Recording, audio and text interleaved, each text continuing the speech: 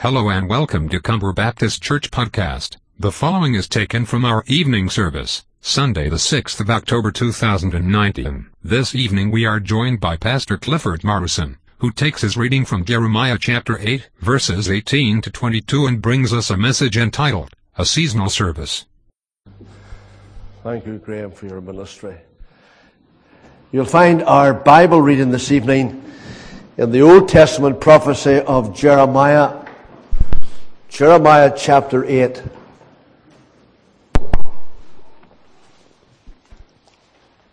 Jeremiah chapter 8. And we're coming into the chapter at verse 18. Jeremiah 8. We're going to read from verse 18 to verse 22. This is the word of the Lord. My joy is gone. Grief is upon me. My heart is sick within me. Behold the cry of the daughter of my people from the length and breadth of the land. Is the Lord not in Zion? Is her king not in her? Why have they provoked me to anger with their carved images and with their foreign idols? The harvest is past, the summer is ended, and we are not saved. For the wound of the daughter of my people is my heart wounded. I mourn, and dismay has taken hold on me. Is there no balm in Gilead? Is there no physician there?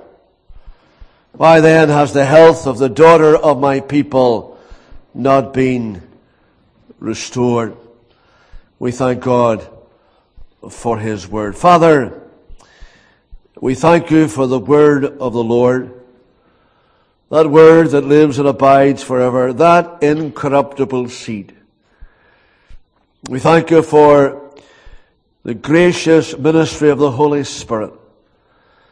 We pray that as we look into your word this evening, that the Holy Spirit might work in my heart, that He might work in all our hearts tonight, and that we will respond to your word in a way that shall glorify your name and result in our good for Jesus' sake. Amen. If someone were to ask the question, what is success? What would your response be? I suppose most people would think in terms of achieving their goal, acquiring wealth or fame, prestige or power. In the eyes of some successful people are those who enjoy the good life, being financially and economically secure, being surrounded and admired by all and enjoying the fruits of one's hard endeavors. Successful people are the leaders, the opinion makers, the trendsetters of our age, and their example is emulated and their achievements are applauded. They know supposedly who they are and where they are going, and they are confident of achieving their targets. By these standards, Jeremiah was a miserable failure. For 40 years, he had served the Lord faithfully, and as God's spokesman to Judah, but when he spoke, nobody listened. Constantly and consistently and compassionately, he urged the people to turn to God, but no one responded. He certainly did not receive material success. He was poor. He experienced deprivation as a consequence of his faithfulness. If you read through the prophecy, he discovered that at one time he was thrown into prison, then into a cistern. He was taken to Egypt against his will. He was rejected by his neighbors, by his family. The false prophets and the false priests opposed him, along with his so-called friends. And throughout his earthly life, he stood alone declaring the word of the Lord, announcing the coming new covenant, and weeping over the fate of his beloved land and nation. And in the eyes of the world, he was anything but a success. But in the eyes of God, Jeremiah was one of the most successful people in all of history. For success as measured by God involves certain things. It involves obedience to the Word of God, faithfulness to the things of God, regardless of the opposition and personal cost. Jeremiah courageously and faithfully proclaimed the Word of God. He was obedient to his heavenly calling. His message was, repent, turn to God, or else He will deal with your sin in judgment. And he agonized over his message. He saw the big picture, and it wasn't a pretty sight. And the world in Jeremiah's day was heading for judgment, and few there were who cared. A young doctor had just taken up his first appointment as a GP in a small village practice. Wanting to get off to a good start, he turned up bright and early for his first patient, hoping fervently it would be someone whose condition would be easily diagnosed. Just at that moment, an elderly gentleman came into the surgery. He looked at the doctor, hoping for a prompt and exact diagnosis. And after a while, the doctor remained mystified. He then asked his patient if he ever had these symptoms before, and the old man said he had. Well, said the young man, whatever you have had, you have it again. And you know, as we look out into our world tonight and consider the history of humanity and note the chaos and the confusion, the cruelty and the carnage, the young doctor's comments seemed appropriate. Whatever the world has had, it has never gone away. The young prophet must have felt like that as he surveyed the actions and the attitude and the apathy that marked the days in which he lived. The need of the people was great. Their hearts were deceitful. Their wills were stubborn. And the servant of God comes to them with a deep burden, a tear-stained face, and a broken heart. He's known as the weeping prophet. In fact, there is a book devoted to his weeping. It's called The Lamentations of Jeremiah. And in the second chapter, verse 13, he highlights the two evils that identified the people of his day. He says this, they had forsaken the living and true God, the spring of living water, the source of true and lasting blessing, the fountainhead of life-giving water. And secondly, they had also made for themselves cracked, broken cisterns which couldn't hold water. They had turned from that which was real and true and replaced it with that which was false and worthless. Someone has said that today we live in a world where the multitude of people know the price of everything and the value of nothing.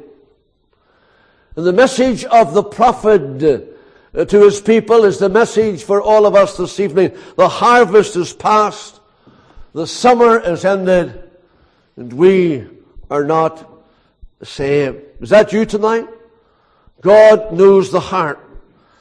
The harvest is past, the summer is ended, and we are not saved. You see, as I explore this text tonight, as I try to put a handle on the message of the prophet, I see here an ailment that needed to be examined. What Jeremiah witnessed in his day in 627 BC could be applied to our day. The ailment that polluted the hearts and minds of the people is still rampant today. Every newspaper, magazine contains evidence of it. The symptoms are there to be seen: hate, lust, greed, violence, selfishness. Symptoms of a godless society, a society that doesn't even acknowledge that there is a God and is not aware of their accountability to the Almighty. And as one looks across the broad acres of our world tonight, one doesn't have to be a rocket scientist to conclude that there is something wrong. And the problem is that men and women have refused to open their ears to hear the truth, have refused to open their eyes to see their need of the truth about God, the only wise, true, eternal, living God, our Creator God. They ignore His Word, and they believe the lie of the devil. And the Bible defines such behavior and such response as sin. Maybe there are some who are beginning to realize that the problem of our needy world is more than environmental. It's not the outcome of bad housing or unemployment or the unequal distribution of wealth and the lack of education and the presence of sectarianism. I'm not saying that these things cannot contribute to the problem, but man's greatest ailment cannot be solved by political or social reforms. Neither can this ailment be cured by man himself. There is a deeper problem, and if this is addressed, then it will result in the other problems being met as well. The Bible is emphatic that lying at the root of man's problem is sin. The story of the grandfather clock comes to mind. The hands on it were showing the wrong time, and someone came along, put a notice and a piece of string around the handles, the hands of the clock, and the notice said, "Don't blame us, the problem lies deeper." Isn't that true with humanity tonight? But what is sin? D.L. Moody asked a group of 500 children in the Usher Hall in Glasgow 2 centuries ago, "What is sin?" And every boy and girl in that hall responded, "Sin is any want of conformity to the law of God." They were brought up in the Westminster Confession of Faith and in the Shorter Catechism. Not a bad way to be brought up. Sin is any want of conformity to the law of God. We need to get to the root of the problem and see sin for what it really is. It's a revolt against God. That's why it's serious. Sin is the setting up of our own independence. The mindset that says we can make it on our own. And such an attitude affects us all when it comes to the salvation of our soul. In the heart of every man, woman, boy or girl, sin is lurking and liable to break out at any moment in its various ugly forms. Pride, jealousy, perversity of speech, evil and wicked deeds. And if we're honest with ourselves and with God, we know that all of us have sinned. And that sin dwells within every heart. Isn't it Jeremiah who says in chapter 17 and verse 9 that the heart is deceitful and above all things desperately wicked? The heart of the problem, of course, is the problem of the heart. It's deceitful. There's nothing more deceitful than the deceitfulness of sin. It's wicked. And its wickedness manifests itself in a variety of ways. The prophet says, who can know it? God knows it. God sees it. Not that fallen man is incapable of doing good. Jesus Christ himself told his hearers one day that even evil men are able to give good gifts to their children. But man, in his understanding, in his will, in his affections and conscience, has been contaminated by this ailment that the Bible calls sin. And the consequences, of course, is physical death. One day, you and I will die. Richard Baxter wrote a book entitled The Reformed Pastor, and in his book he said he often said to his congregation, "You're listening to a dying man preaching to dying men and women." Sometimes when people leave this world, you'll hear people saying they've left the land of the living. No, they haven't. They've left the land of the dying, and if they're the Lord's, they're going to the land of the living. The consequences of sin is physical death. One day you and I will die.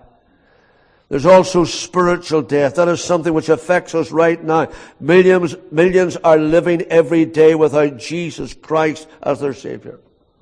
They are physically alive but spiritually dead, without God and without Jesus Christ and without real hope. And this is so serious. If you go to your doctor with a pain and discover that an important part of your body has stopped functioning, and if it's not treated in the prescribed manner, in a matter of months, you will be dead. You will not leave that surgery lighthearted about your condition. There will be a measure of concern, and rightly so, regarding your physical condition and your physical need. And yet many show little concern for a condition which, if not taken seriously and not dealt with in the divinely prescribed manner, it will damn them in hell for all eternity. The harvest is past. The summer has ended. You're not saved. There's an ailment that needs to be examined. There's an answer that needs to be explained.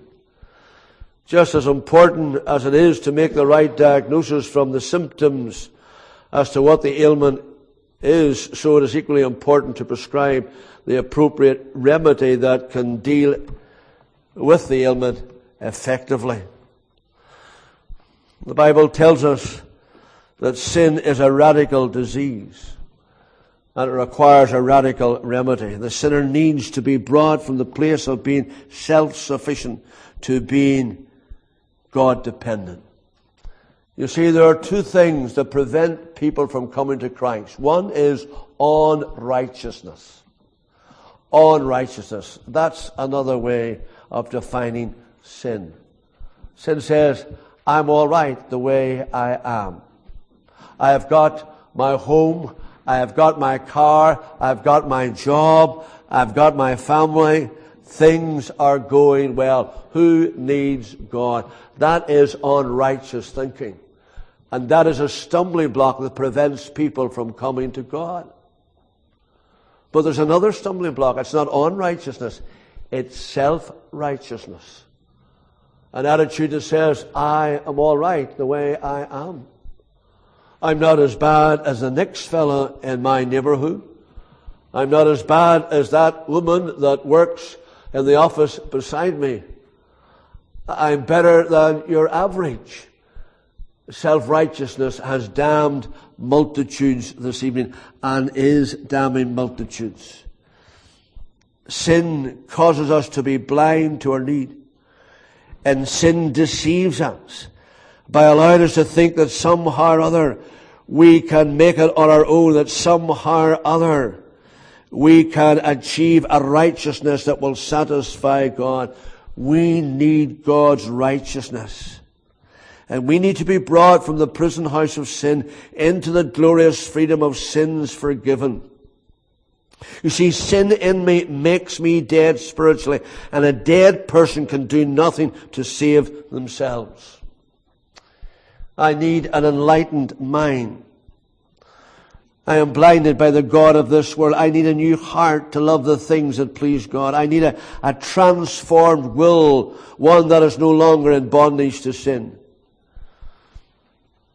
There is only one who can meet that threefold need tonight, and his name is Jesus, the beloved Son of God. What I am unable to do for myself, God has accomplished through the death of his Son on the cross of Calvary. When I was a boy, here was a hymn that was often sung within the context of a missionary meeting. We have heard a joyful sound, Jesus saves. And so he does. And one line reads like this: by his death and endless life, Jesus saves. And that is good news. That's the gospel. The Bible teaches me that the basis upon which a man, a woman, a boy, or a girl can approach a holy God is only through the blood of Jesus Christ, God's Son. Without faith, it is impossible to please God. And in Hebrews 11, we read that by faith, Abel offered to God a more excellent sacrifice than Cain, through which he obtained witness that he was righteous, God testifying to his gifts, and though being dead, still speaks. In Genesis chapter 4, that's where the writer in Hebrews 11 has taken us to. In Genesis 4, Cain's offering was marred by the absence of blood. And Abel's offering was marked by the presence of blood. When the time came for God to bring out the children of Israel from the bondage of Egypt, how did he do it? He did it on the basis of blood. Those who were under the blood were saved. Those who were not under the blood perished. And all of this in the Old Testament was a picture of a day that was yet to be and has since passed, when Jesus, the promised Messiah, would come. And John would identify him as the Lamb of God who would come to take away the sin of the world. Blood had to be shed. And Augustus Toplady put it in his hymn, nothing in my hand I bring, simply to thy cross I cling. Another hymn puts it like this, nothing can for sin atone, nothing but the blood of Jesus. And Jesus is the answer for the world tonight, and without him there is no other way. Jesus alone is the answer. And Jeremiah was presenting to these people a coming day when the Messiah would come and they would enter into a new covenant through that redemptive work of Jesus Christ on the cross. There's an ailment that needs to be examined. The harvest is past, the summer is ended, the harvest is past. We are not saved. There's an answer that needs to be explained, but as I close tonight, there's an attitude here that needs to be exposed. You here tonight, and in your heart you're saying, I know I'm a sinner. I've not kept the law of God all the days of my life perfectly. I know that Jesus is the only Savior, but not just yet. You see, Jeremiah presents here what we might call a rhetorical question. Here's the question, is there no balm in Gilead? Is there no physician there? You know, sometimes when I was a boy and I was rushing out and I had to come into the house or into the room where my mum was, she'd looked at me and she said, is there no soap in the house? Of course there was soap in the house, but I hadn't applied it to the places I need to apply it. Story is told of two men walking down the road. One day one was cynical. And he said to his Christian friend, how could there be a God? How could there be a Savior? How could there be this gospel? Look at the people. Look at their behavior. Look at their mindset. Look at the way they live. There's no God. Couldn't be a God if people get on like that. And he says, look at that boy. You tell me you own a soap factory? Look at that boy. Look at the dirt in his face. Look at the dirt in his knees. Look at the dirt in his hands. No such a thing as soap. The man says, nonsense, there is soap. We produce soap. The problem is not in the product. The problem is in the application. He won't apply the soap. I can't remember a time when I didn't know the gospel. Can't remember a time when I didn't know John 3 and verse 16, and how I thank God for that. How I thank God that I wasn't sent to church once on a Sunday. I was brought to church twice on a Sunday, having been to Sunday school morning and evening. Never regret that once. Godly grandparents, godly parents, who loved me enough not to take me serious when I said I don't want to go to church. They said, I have a sore head, wash your face, you'll feel all right afterwards. It's amazing what washing your face does for you. I knew the gospel, but I never applied it. Jeremiah says, is there no balm in Gilead? Is there no physician there? There was an old song, yes, there is a balm in Gilead that can make the wounded whole. But this balm had to be applied. The care and the remedy of the physician had to be appropriate. Is there no balm in Gilead? Is there no physician there? Why then is there no healing for the wound of my people? Why then is there no recovery for the health of the daughter of my people? There was, but they did not avail themselves of it. What an awful eternity. What an awful eternity. For those who for a lifetime have sat through the gospel. I think of many tonight. Know the gospel. Know when the gospel's not been preached. Can sit in a funeral service and say to their loved ones, that man didn't preach the gospel. That man was not faithful to the gospel, and yet they themselves have never appropriated the gospel. They've never said, Jesus, I will trust you. Trust you with my soul. Guilty, lost, helpless. You can make me whole. I can remember the night that God took a dealing with me, a young man in his early teens. And before I became a Christian, I knew of many who needed to become Christians. I could have filled pages. But what a difference when God searched my heart and the spotlight of God's Word penetrated my soul. When I realized that had there been no one else, I was the sinner, and Christ died for me. The old harvest hymn puts it like this: many summers you have wasted. Ripened harvest you have seen. Summer snows by spring have melted, yet you linger in your sin. Come believing, come receiving, come to Jesus, look and live. The harvest is past. The summer has ended. Oh, don't put your head on your pillow tonight and say, we're not saved. But come to Christ tonight. How? Just as you are. And avail yourself of the provision that He has made for your sin and for the sin of all who come to Him. We thank God for His Word. Let us pray.